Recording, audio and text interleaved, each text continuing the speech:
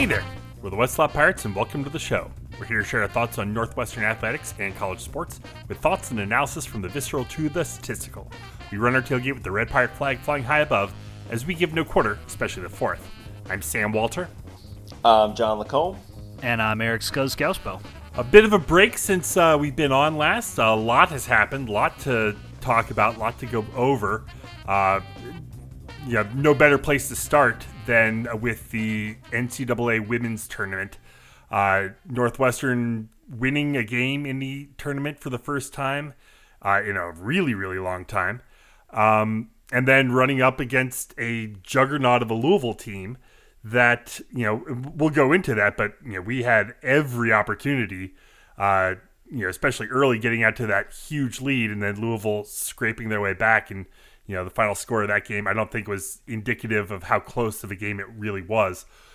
But, just to get started, huge win over Central Florida. Lindsey Pulliam going off that game, which she had to when Veronica Burton was fouled out by a couple really, really questionable calls late. And Pulliam really stepped up down the stretch. But what were your thoughts on the Cats' kind of tournament run?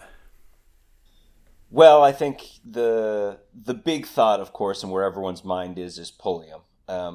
Mainly because I'd say she ultimately, for all the way that the Blizzard as a whole defined so much of the run of this team overall, and this season particularly Burton's play. Burton throughout her career has kept going up and up and up and up and up.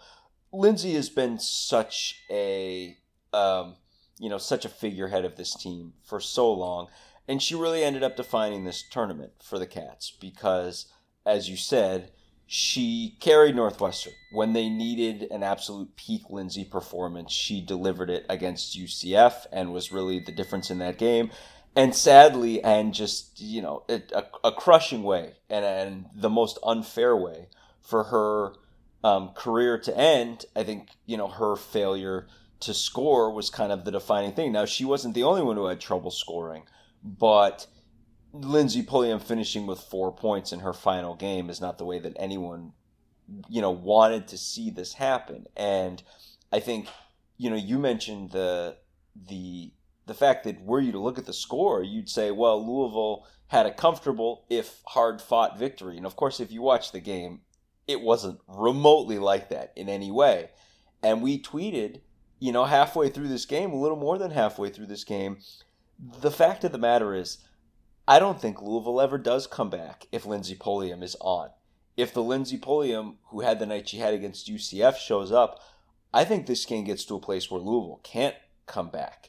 I mean, it's so bizarre, but we were blowing the doors off them. I mean, absolutely destroying them heading into the third quarter. And ultimately, Northwestern was done in by, the failure to get a bucket, and that started with Lindsey. It's just so rough because, and again, we'll get to Jordan Hamilton, who also, this was her last game. She had a great game, but just totally undeserved for a player who's been as phenomenal as Pulliam is for so long, been our heart and soul for so long, to go out this way. I mean, ultimately, the team leaves with their head held high. It was a great performance against the Louisville team that's looking fantastic right now. But again, that's kind of where my head was, just thinking about Lindsey, not just for her career, but the way she defined this tourney.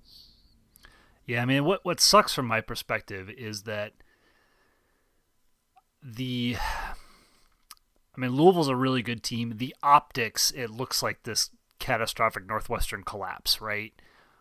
And in reality, like, Northwestern was the underdog. They were white hot from 3 point to begin that game. That's how they built their lead. Neither Burton nor Pulliam got going in that game. I mean, Burton was 4 of 12. And I think we had talked a fair amount toward the end of the season that when teams had a defensive answer, essentially fast players who could also play with length and disrupt the likes of Burton and Pulliam, that caused problems for Northwestern's offense. They didn't have a lot of other options to go to. Courtney Shaw, when she reemerged, became a fantastic option. And for whatever reason, Louisville's bigs, it was interesting. The UCF was the team that everybody was worried about their bigs, and they did a amazing job of essentially disrupting Northwestern's offense, not allowing Veronica Burton to drive at all, which completely took her out of her game. And then the combination of Hamilton and Pulliam just playing really well and hitting a lot of tough shots, etc., plus Northwestern's incredible defense against UFC, pulled them through, or UCF pulled them through. In that second game, the threes were falling, but not only was Northwestern unable to do their traditional like drive and dish offense off of Burton, they were also really struggling to get the ball inside to like Wood and Shaw would get the ball and go up for their their layups where they generally get fouled, and a lot of times get the ball to roll in as well, and for the and one, and that just wasn't happening. They weren't getting the layups. We missed. I think we missed 6 free throws in the Louisville game. We didn't get to the line nearly as often as we did against UCF, and Louisville did a really, really good job. I think they stole some blueprints from UCF in terms of stopping Burton from driving. They did a really good job against our best players. I had this thought after the UCF game that, oh no, like Lindsay just had this incredible shooting game. My sense during the year is she doesn't typically go back-to-back with really strong performances like that.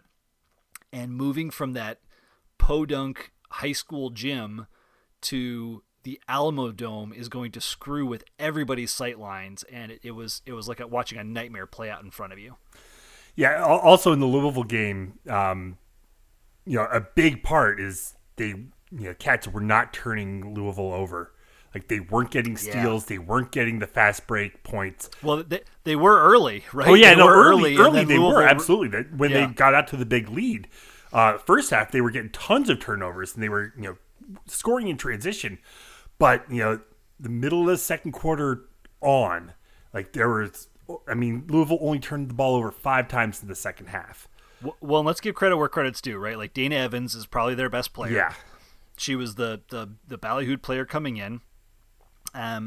She didn't end up leading them in scoring or assists, right? But like her all-around game in the last, 12 minutes of that game, it was spectacular. Mm-hmm. Like she led them, and she has continued to lead them since then. As they're essentially they're making a run to the Final Four. They're probably going to beat Stanford tonight if things hold up right now. I think it's a 4:39 left in the third.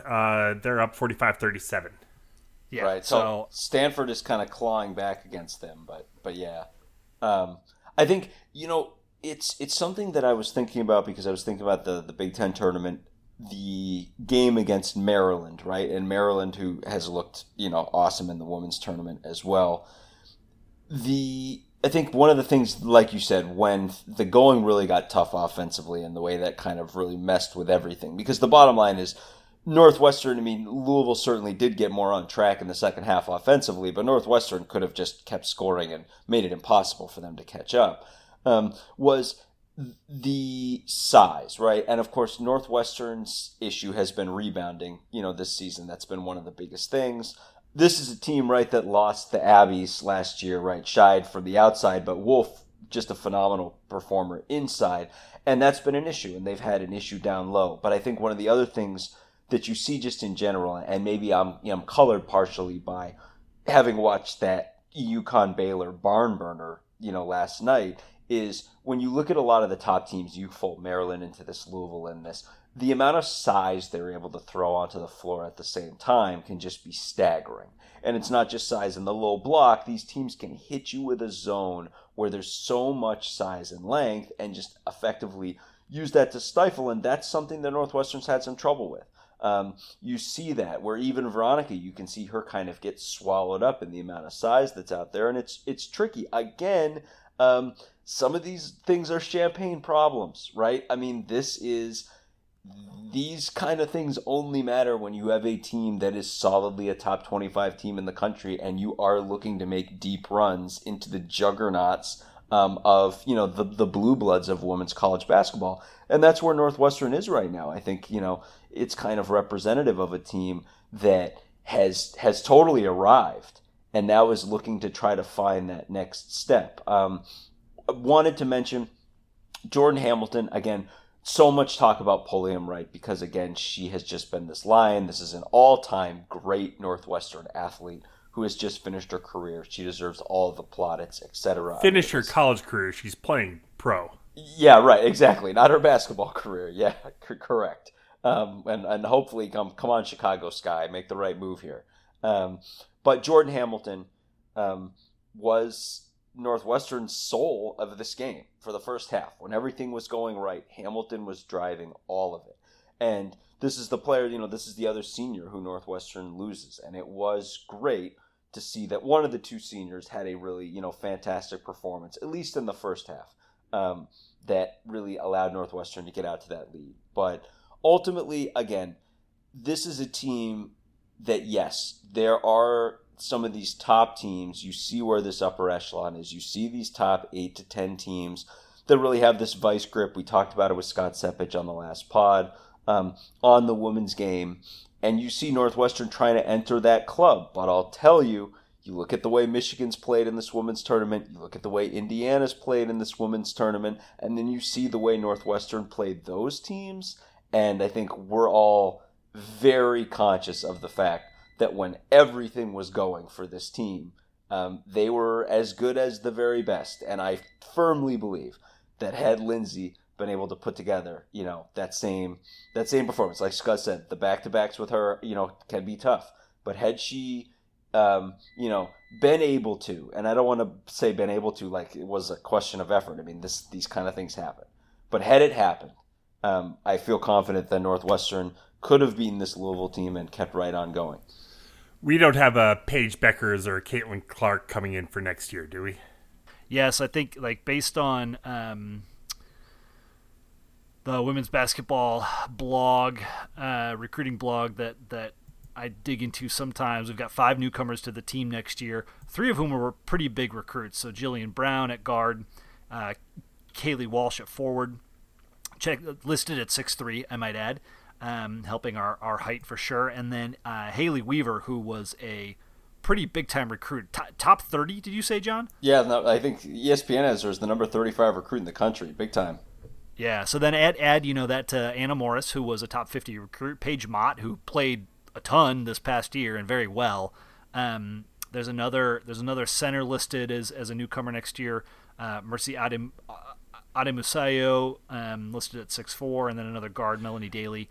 And we did just get a commitment from Caroline Lau.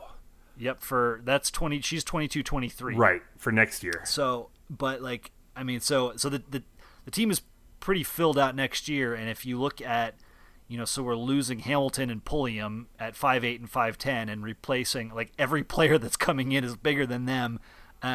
Size-wise, at least, that's one spot where Northwestern has, obviously struggled. That's going to get shored up. Be really interesting to see Kaylee Rainey if she gets to play more next season. Jasmine McWilliams got some run this year at shooting guard, and will presumably be, the fill-in for Pulliam, for some of Pulliam's minutes. Jessica Sancaltado, who I believe opted out for this year. Well, she was stuck in Australia, I believe. That's what it was, yeah. So maybe not chose to opt out, but was forced to opt out.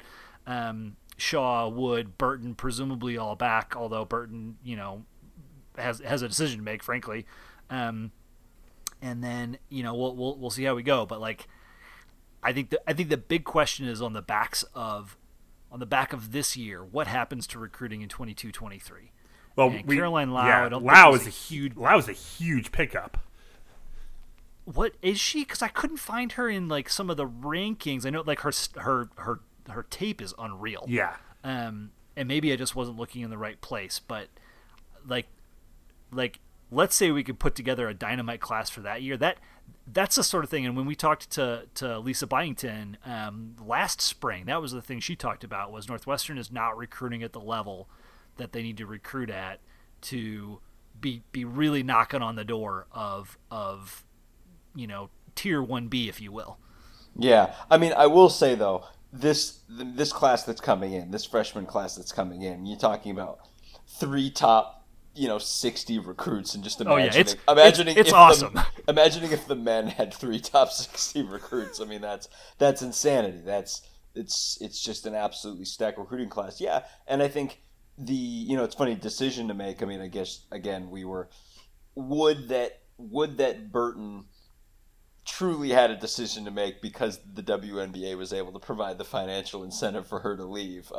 Folded into that is this whole thing, the backdrop of the women's tournament versus the men's tournament right now. And I think someone pointing out that if there was the situation, the NCAA was able to push through the legislation that allowed people to make money off their likenesses, all the women's basketball players would be far better positioned to make that money than the men's because they all have way bigger Instagram followings. And that there are some of, and they all know how to use TikTok. And the guys right, exactly. don't. Right, exactly. And a lot of these top women's basketball players have market values in the high six figures where they are able to make that money. But, this is all a way of saying Burton most likely is coming back. I mean, Scuzz said right. I mean, like, talent-wise, sure. That athletes like that who can run up and down the floor, I'm sure the WNBA will have a place for her. But I would say before that, with respect to all the recruits and Sydney Wood, Paige Mott, etc., this great overall team, Veronica's going to have her chance to really wear the mantle next year. I mean, she kind of what she did from a public perspective, coming in a situation where Lindsey Pulliam was the preseason conference player of the year with good reason. Burton is she's a comet. She's a rising star. She's gotten exponentially better every season. I remember watching her in the NIT as a freshman and being like, oh my gosh, this is a player who's taking leaps and bounds every single game. And she's just gone up and up and up. And I think, that's the thing. Who knows how good she's going to be as a senior. Two-time defensive player of the year. And with another returning year to come. Two-time returning defensive player of the year, right? Right. And I mean, it's going to be fun. Again, it's bittersweet and somber because, of the way the final game played out, the way it could have gone, being so rough for Pulliam in particular. But again, yes, Pulliam goes on to the WNBA for Lindsey. And yeah, it's an exciting time for this team. Some turnover, but it's major recruits coming in. And big, it's funny. You think of that and you say, it sounds like the football team. Yep, it is. This is awesome women's basketball alongside awesome football. And I think it's going to be really exciting to see where this team goes going forward. Spinning things forward, we got spring sports to talk about. And oh my God, like, do we ever? Like, where do we even start? I probably want to start with the lacrosse team. Probably with the champions. Well, can we take stock of the spring? Yeah, first? Please. I did this on Twitter earlier today. Run us down. So it is what day it is? It's March 30th. Northwestern lacrosse is ranked number 3 in the country and have clinched the Big Ten championship already. Yeah, and if I were the number 1 and 2, I'd be looking out. Let's put it that way. Look out, baby. Women's tennis is ranked number 4 in the country. Women's field hockey is ranked number 3 in the country. The women's golf team is ranked 15th, and Irene Kim specifically is the 15th ranked player in the country as well. The softball team is ranked 22nd, and the baseball team is 4th in the Northwestern Conference, and like fueled by a power surge of home runs that was frankly totally unexpected this year. I think they were expected to be strong on their pitching. Of all the things you just mentioned, baseball is the most surprising thing. I mean, that's incredible. I know there are other sports playing this spring. Neither of the soccer teams are having a great year. Men's wrestling is doing quite well, but like those things are I kind of wanted to focus on like your traditional spring sports, which are all just effing killing it right now. It is. It's insane. I mean, I think the women's lax, should I say, is probably the big thing because of, I think, expectations, and then the expectations being high and this team racing past those expectations. which is just amazing. They were expected to be very, very good. The preseason rankings, just laid that out. And then they've totally outperformed. They may be the best team in the country. Pat Fitzgerald has declared as such on Twitter recently. We do not argue. Again, this is a team that is the conference champion. They are ranked number 3. They have smacked every team they've played this season. I mean, smacked. This team is... Yeah. I believe, I can't remember if Johns Hopkins was top 10 when they played Johns Hopkins, but they've played 3 legit opponents. Right, and lit them on fire. Yeah. Johns Hopkins, they basically doubled up both games. Penn State, they doubled up in game 1, and then the second game against Penn State, they won 17-13. It's the only close game they've played. They doubled up number 9. Granted, it's a young Maryland team, but number 9 Maryland, perennial superpower Maryland. And our bugaboo, right.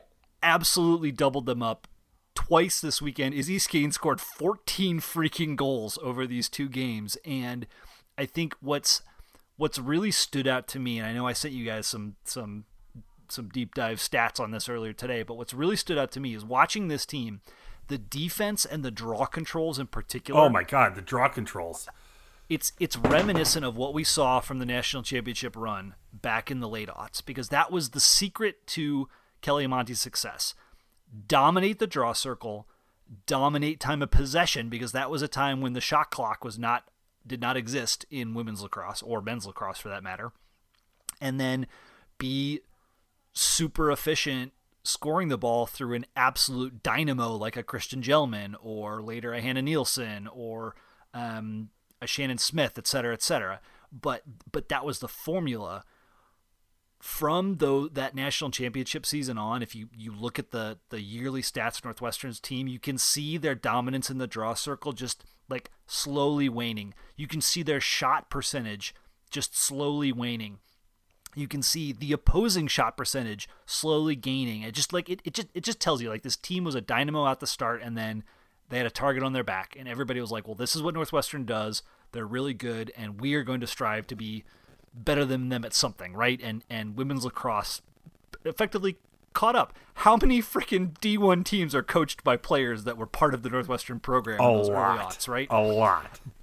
But it's interesting. So I graphed out 7 or 8 different stats from the team, and what's fascinating is you can basically see the Northwestern lacrosse program bottom out in 2017, which also happened to be quote the unquote year. Bottom out. I mean, well, quote unquote bottom out. I mean, I want to say they were 500 on the season, but it's the year where it's their lowest shot percentage. It's their worst, ratio of goals scored to goals allowed. It's the highest turnover year. It's also, Selena Lesoto's freshman year, right? So she's, the next superstar at Northwestern is just getting started. But it is also the year that they instituted the shot clock, where teams now have 90 seconds, from gaining possession to matriculate the ball down and take a shot, right? And that changes the face of the program, especially when Kelly Amonte Hiller's strategy has been win the draw, have possession, grind the game down, and be super efficient scoring, right? That strategy doesn't work when there's a shot clock. And what you've seen in the 4 years since is this team adopt a much more aggressive offensive approach. They've flipped the script on a lot of the trends on those stats, and you've seen, the ratio of shots, of turnovers, of draws, the shooting percentage for opponents. All these things start to move in a positive direction for Northwestern, and then it's in 2021 they've put it all together. The goals scored to the goals allowed has skyrocketed. The draws, the shot ratio, the shot percentage, everything is at it hasn't been higher than this since 2012, 2013, essentially the last time they won the national championship. And it's telling you that this team is putting it all together. The thing that really stands out to me, though, I don't think we've ever had an offense this diverse and deep before. We've had the great defense, we've had the draw controls, we've had the incandescent player in the way that Izzy Skane is playing right now. But to have Skane and Gilbert and and all these other players that are so effective on the offensive end. It's a thing of beauty to watch. As our friend Tom McGrath said over the weekend, during the Maryland game, it's like carpet bombing. It's just not fair. Can we talk about Aaron Kuykendall's goal with 1 second hell. left at the end of the first half? The Maryland is up 7-6. 47 seconds left in the first half, and they've done a phenomenal job on Izzy Skane. Yeah, like Skane has not scored at this point. Yeah, like Skane held off the board in the first half, and then to tie the game with 1.6 seconds, Kuykendall gets the ball behind the back. Beautiful goal right before the buzzer. It was like a no-look behind-the-back shot. It was absolute filth. It was ridiculous. It's the nastiest goal I've ever seen. And I've talked about this before, that my favorite thing in lacrosse is that after every goal, there's a stick check. So basically the shooter has to give their stick to the referee, and the referee looks to make sure that, the pocket hasn't, the pocket is the right depth. And it says it's akin to in hockey if after every score the ref checked the curve of the stick, right? But what this means is that in women's lacrosse, basically anytime there's a goal, you get a bat flip, a veritable bat flip afterwards. It's a mic drop. Awesome. It's awesome. Yeah, it is. It's funny, going back to what you were talking about, I was thinking about, the effective adjustment that Kelly Amonte Hiller had to make in the shot clock era, and the way she's done that. The only comparison you can make is to another coach who has 7 national championships, and that's Nick Saban. And I think that's such a phenomenal analogy. It's all you can say is the very best can adjust their style to fit what's going on. I mean, that's the bottom line. Is like Nick Saban totally reinvented what Alabama does offensively, and that's what Northwestern has done. We said it last year going into the season, right, or in the early stages of the season. I mean, it seemed like Northwestern's strategy last year was just, all right, we've got a lot of really good offensive players. We're just going to try to outscore everyone. Right. And this year they've been able to put that together with all the other tenements of Amonte Hiller's approach, and it's just pure dominance now. Exactly. I think you can just see the way that she has adjusted and figured out this new era. And again, it's like that's Saban. Like you want to say, well, that's what the best coaches do. Well, best is the very best. It's a short list, and she's got a chance. And again, this team is ranked. I mean, not to be cocky, they're ranked 3rd in the nation because they haven't played the top 2 teams in the nation yet. This is a team that's throttled everybody, and she has put them in a position to get number 8. And it's going to be wild to watch because now, the big time stuff is the tourneys are about to get warmed up, and this team has looked nothing but phenomenal up to this point. Well, and then UNC and Syracuse are the ones that we're looking up at right now, and they both look amazing. But let's get it. So do the Cats. It's going to be lit. Yeah. 3 more games left in the regular season: 2 against Michigan and 1 against Ohio State.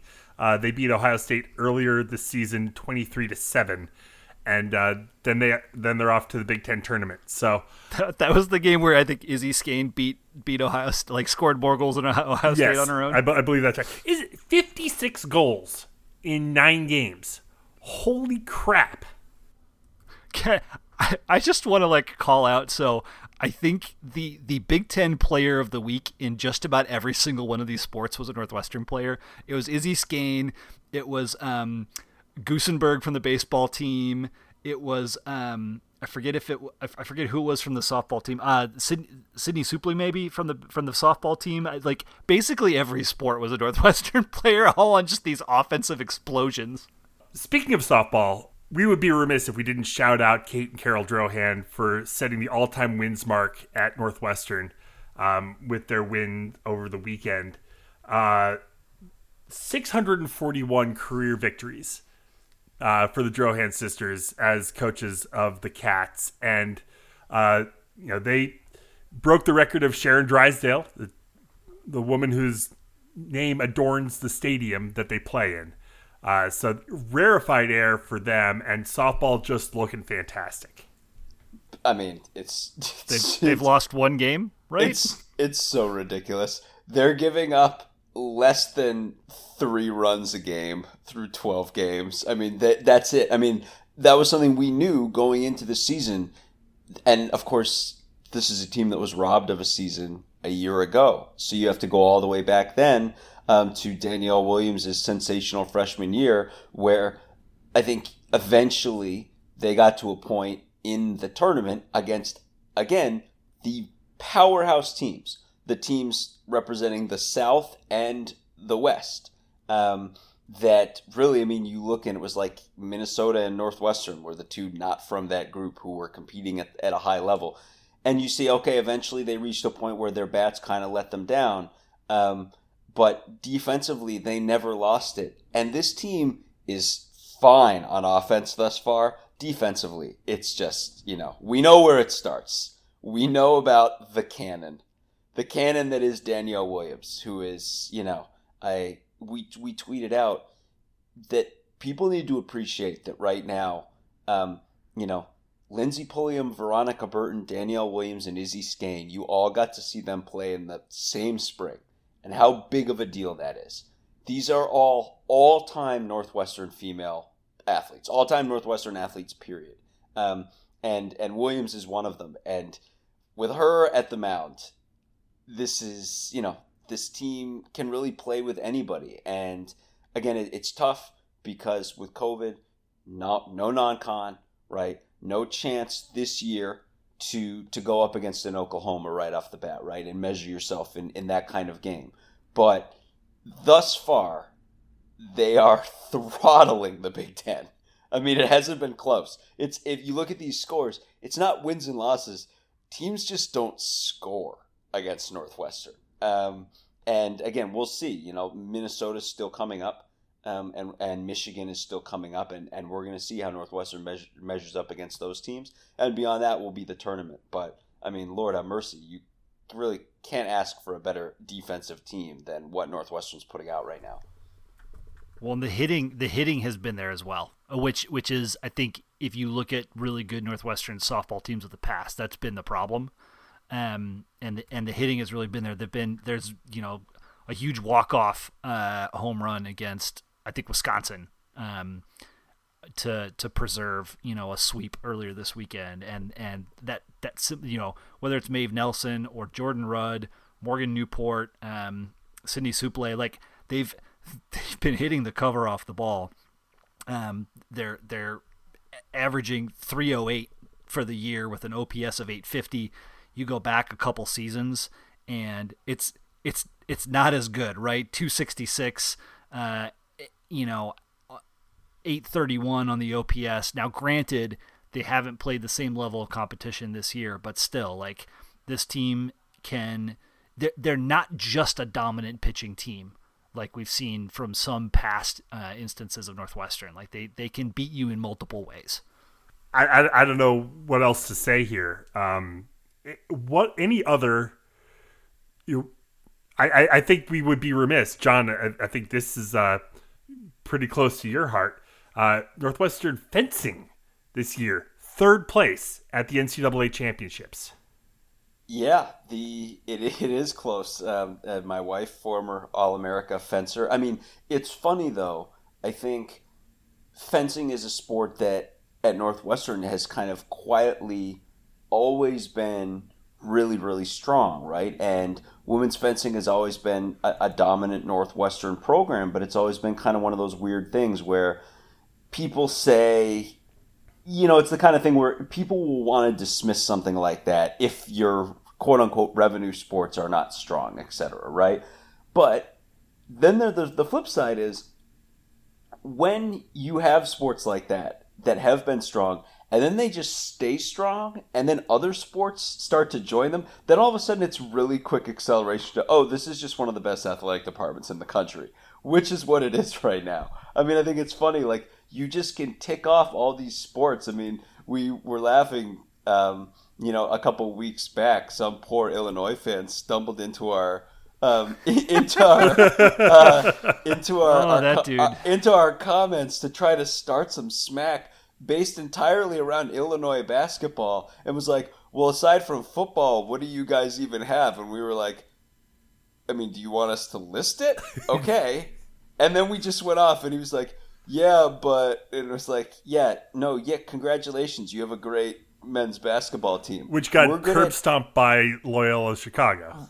Yeah, right. Not the best in Illinois or the Chicago area, but okay, great. We're good at everything else. And that's not hyperbole. I mean, it's high time right now. And you know, like you said, field hockey being so strong right now too. Well, and let us not forget Tracy Fuchs set the, I think I'm pronouncing that right, all-time wins record for women's field hockey as well now. That got set, you know, she broke that record the same weekend that the Jurahans broke the softball record. Right, and it's funny to juxtapose this with, you know, lacrosse just absolutely flattening people. Field hockey's been doing it in a really exciting fashion, not unlike the Northwestern football 2017 Northwestern football that we referenced on Twitter recently. The women's field hockey, 3 consecutive overtime wins right now, including Ohio State in double overtime. So they're getting it done in the most exciting way possible. But yeah, 8-2, they're hot right now. It is fascinating, and like Scuzz said, even baseball getting into the mix, just dropping home runs left and right. So we probably get asked to talk about baseball more than anything else. That we don't talk about that often, and probably part of the reason we haven't talked about them that often is they just haven't been that good. But what was interesting, so last year in the short period of time that they got to play, I think they played 13 games. The prevailing thought was, wow, Northwestern's like really strong on the mound. They've got some really good pitchers, and it'll be really interesting to see how they build on that the next year. And you know, I think most everyone is back on that front, right? We've got, you know, Reed Smith no, not Reed Smith. Sorry, who are our big starters? Mike Doherty, Tyler Uberstein, Quinn Lavelle, and Jack Dyke. So Uberstein and Doherty, I think, are Uberstein at least was the one who was really, really good last season. And there was a lot of thought that coming into this year, like, wow, we're gonna see what these guys can do. And it's been the hitting that's been awesome. They're averaging 10 runs a game over their last 5. So the last 3 years, 2020, 2019, 2018, they basically averaged 250 batting average. This year it's over 300. Their OPS has gone from like roughly 700 in those 3 seasons to 941 this year. 29 home runs in we've got 14 games is more home runs than they hit in 49 games in 2018. They only hit 28, and more games than they hit in 51 games in 2019. They've really brought some serious power to the ballpark, and some of that might be the competition. I don't think they've played the top teams in the Big Ten yet, but Sean Gusenberg, I mentioned him earlier, has just been hitting the cover off the ball. Well, Anthony Calarco hitting .441. OPS of 1.354, 5 home runs. Oh my God. He's slugging 847. That's a softball number. On base percentage of .507. Yeah, it's crazy. I mean, we have 4 players right now who, between them all, have 22 home runs. And that is right. That's not a position Northwestern baseball is traditionally in at this point in the season. And again, it's not to say things are perfect. Like Scuzz said, I think there was an expectation that maybe the pitching would be a little bit better than it has been, and maybe it still, you know, comes together. And if it does, Lord have mercy. I mean, this team may really have something special. But yes, 9-5 through the first 14 games is for Northwestern baseball. That's great. That's really good. Yeah. Yeah, and especially on the backs of everything else that's going on, it's exciting, and it's just exciting at this point to be like, yeah, wow, here comes the back half of Northwestern's baseball season. Or, I mean, they certainly have a lot of games left. But a start like this, you're certainly looking and saying, oh, yeah, let's see where they can go from here. Let's see these bats stay hot. When I promise I'm not a shill, but I am going to make a little bit of a plug here. The BTN Plus streaming service, it's not that it's a few bucks a month, but you can basically get a Northwestern only subscription. I mean, if they want to make us a shill, like please do. But so like I've tuned in, here and there to some of the baseball and some of the softball and lacrosse when it's not on BTN and that sort of thing, and it's nice and easy. You can usually get it on your phone, et cetera, et cetera. It's pretty great. But there was a moment just bouncing around and keeping an eye on Twitter as well on Saturday where I saw that Sean Gusenberg, Mike Troutwine, and Sidney Suple from the softball team all went yard within like moments of one another. And then you've also got Jill Girardi running around on the lacrosse team creating havoc. I might add that Tony Amonte's daughter plays on that team as well. There's just some really fun storylines and connections, and it's kind of fun to immerse yourself in this stuff as you're futzing around in the yard or whatever on the weekend. So I encourage everyone to like take advantage of this. This is as good as we've ever had it, and it's a lot of fun. And this is on just having sports at all this spring would have been great after last spring, and instead we're getting the best possible sports. So yeah, absolutely. Get that plan if you can, but soak it in. Just as an aside here, just went final. Stanford 78, Louisville 63. Oh my!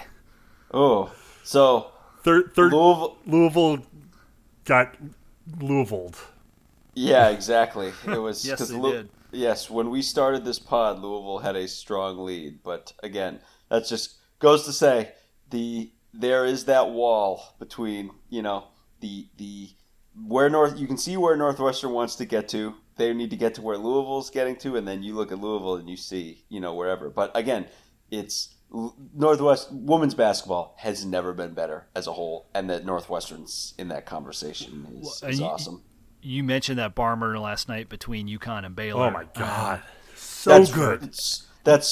For anybody complaining about the foul, the lack of a foul call on the final play, I would also encourage them to look at the lack of the foul call on the previous play and a couple other spots. But regardless, there were a lot of people saying like this should have been the national championship, yada yada yada, and then I heard a lot of other people saying like that conversation shouldn't happen without Stanford being involved, and you can see why that is with what they did to Louisville down the stretch tonight. Sure. I mean, that's the best basketball game I've seen this year. I mean, and that's women's basketball, and I don't think a lot of people are arguing with that. I mean, that was just two powerhouse teams. Gonzaga does not have a 1B, and UConn may very well be the best team in the country, but Baylor gave them absolutely everything.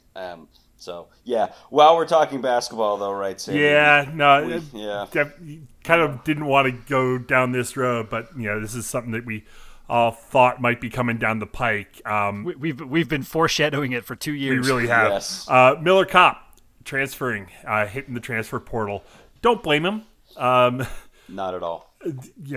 He has the potential of so much more than what he's been able to show at Northwestern, and there's I'm sure a ton of reasons for that, but we hate to lose him, but good for him for making this move, and we'll see where he goes, but I think if he goes somewhere where he can really just all he'll need to be is a spot up shooter, he could be deadly. Absolutely. And I think it's, first of all, I think the obvious comparison that I think one could make would be to Ben Skoranek. I think, it's so easy to look back now and think, oh, well, Peyton Ramsey and everything came together the way it needed to on offense for us last year, opposite the unbelievable defensive performance we got. But there was no reason to believe that any of that was going to happen at the time that the previous season ended. Yes, Mick McCall was immediately let go, but there was a lot of flux, and we did not know what was going to be going on at this point. And Ben Skowronek had 1 year to position himself for the NFL draft and prove as much as possible and utilize his skills. And Notre Dame was the best place for him to go. And ultimately, it ended up working out great for him. It ended up working out great for us. It was wonderful. But Miller finds himself in a very similar situation. Like Sam said, a very specific set of skills, right? One thing he made clear very early on is that he can shoot. He can shoot really well. He's a great spot-up shooter, right? And his role just was ever-changing at Northwestern and never made total sense. And I think there were situations this season where you could argue that in a bizarre way, like the best lineups that Northwestern could put on the floor didn't necessarily involve him. And that's not shade at him. It's just this team was and has been constructed in such a weird way, and those pieces have not been put together effectively. And he's got to position himself for a potential future pro career in basketball, whether that's overseas or whatever. And he needs to go to a team that can effectively create space for him and allow him to demonstrate that he's a really effective spot-up shooter, that he can, you give him the ball and he's good to be a supporting cast member. I mean, we were watching Gonzaga play tonight, and I'm thinking, you couldn't integrate Miller Kopp into this offense where he's the 6th or 7th man off the bench, and he comes on and just like, he's going to come on and find open spots and take threes and knock them down. And I think that's probably what he's going to be looking for.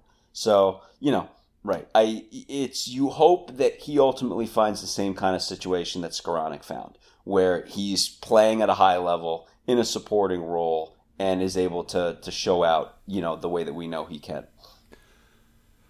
Lest we end things on a down note, there is some football news that we haven't had a chance to talk about. Yes, there is.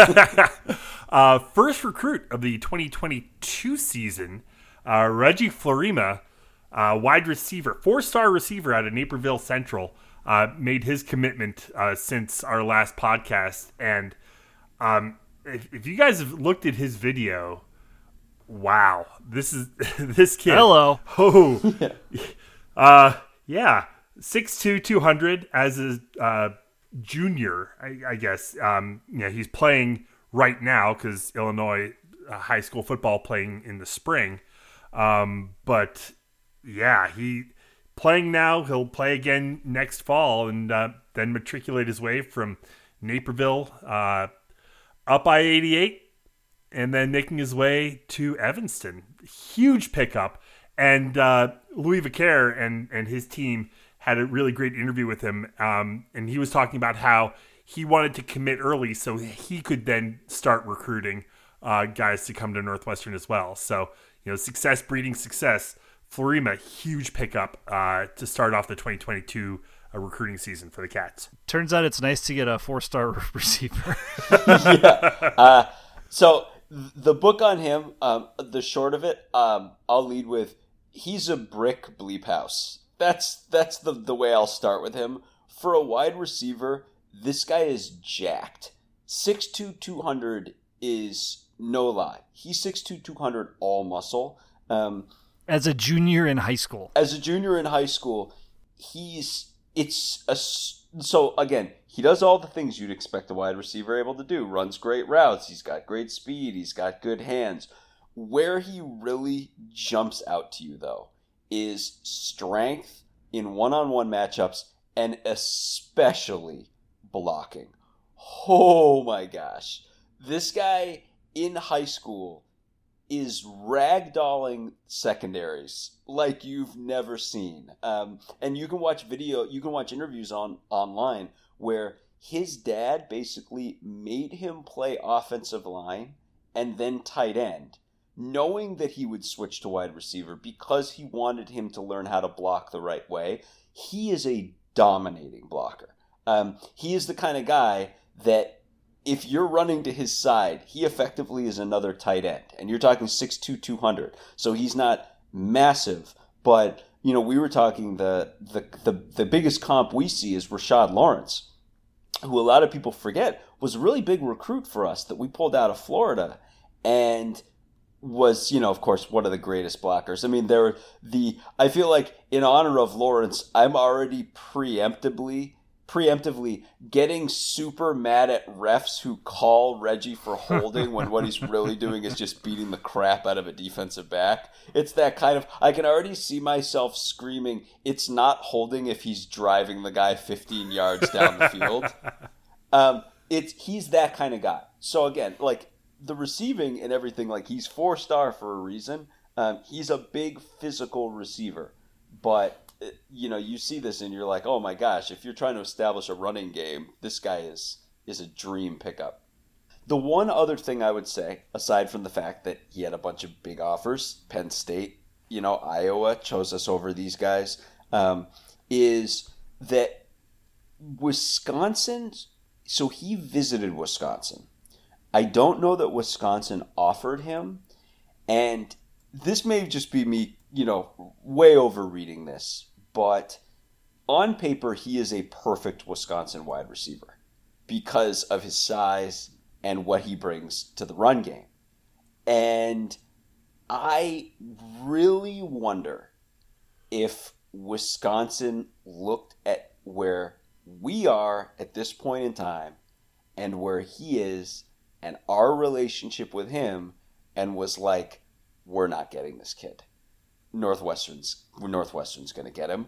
And again, I may be overanalyzing, but I don't feel like it's too much of a stretch to say that the number 10 team in the country can look at an in-state, local, 4-star recruit who it really wants and be like, yeah, we really want you. And he's like, yeah, I really want to go to Northwestern. Like, that makes sense. That's the way it should be. And I think there's a reason for that. And I think there's a reason that maybe a school like Wisconsin is like, look, the bottom line, we're just not getting this kid. Northwestern's going to get him, and he's going to be great for them. So that's, again, yes, fantastic way to kick off the class.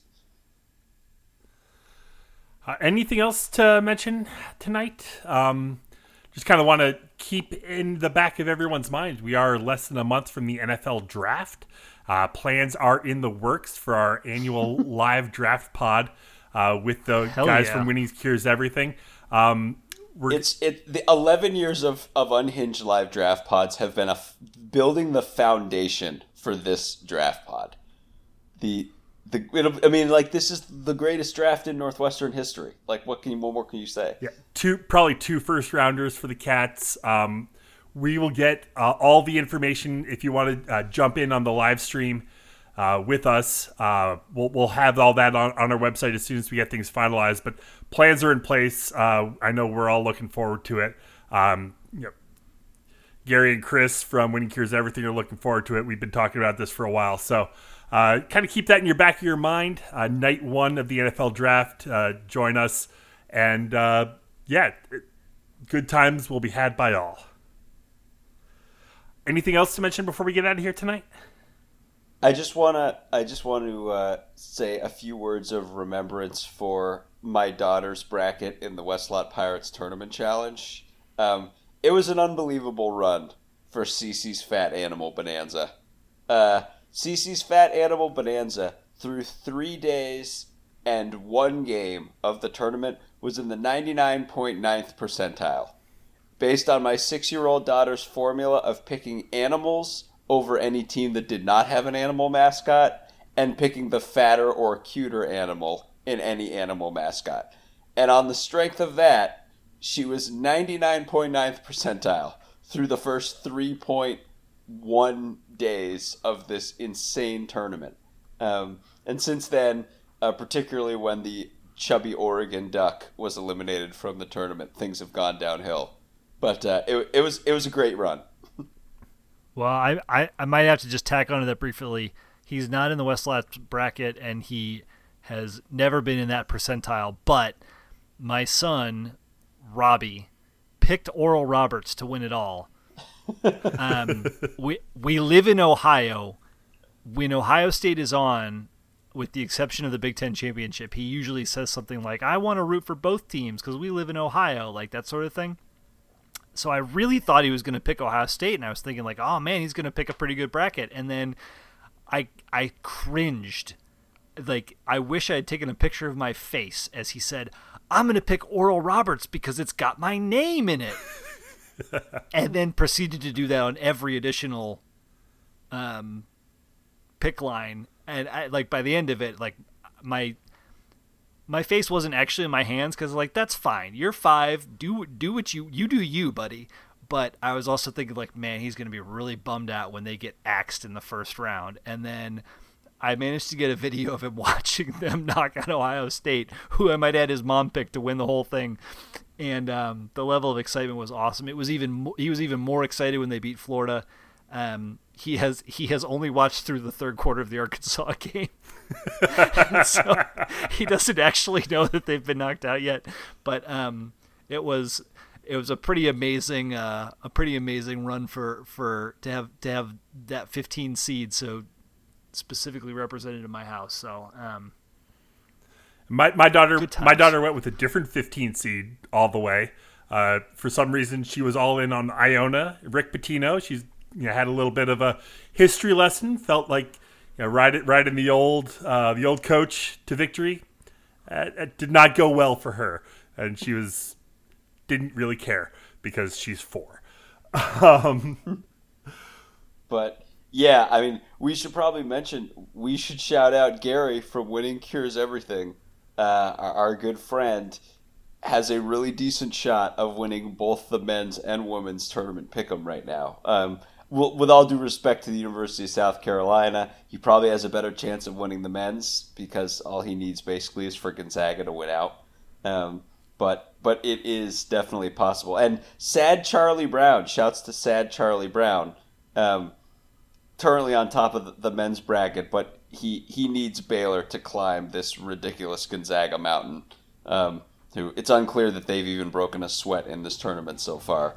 But if Baylor can somehow pull it out, he'll pull it out. Well, with that, we'll go ahead and leave it there for tonight. Head to our website, westlawpirates.com, where you can leave comments and questions. Find us on Facebook, Twitter, and Instagram at westlawpirates. And you can always email the show, westlawpirates@gmail.com. Tune in next time as we give our visceral and statistical views on Northwestern athletics. And look for us in the west side of Ryan Field flying the red pirate flag, because we give no quarter, especially the 4th. For John Lacombe and Eric Scousbo, I'm Sam Walter. Thanks so much for listening. We'll see you next time.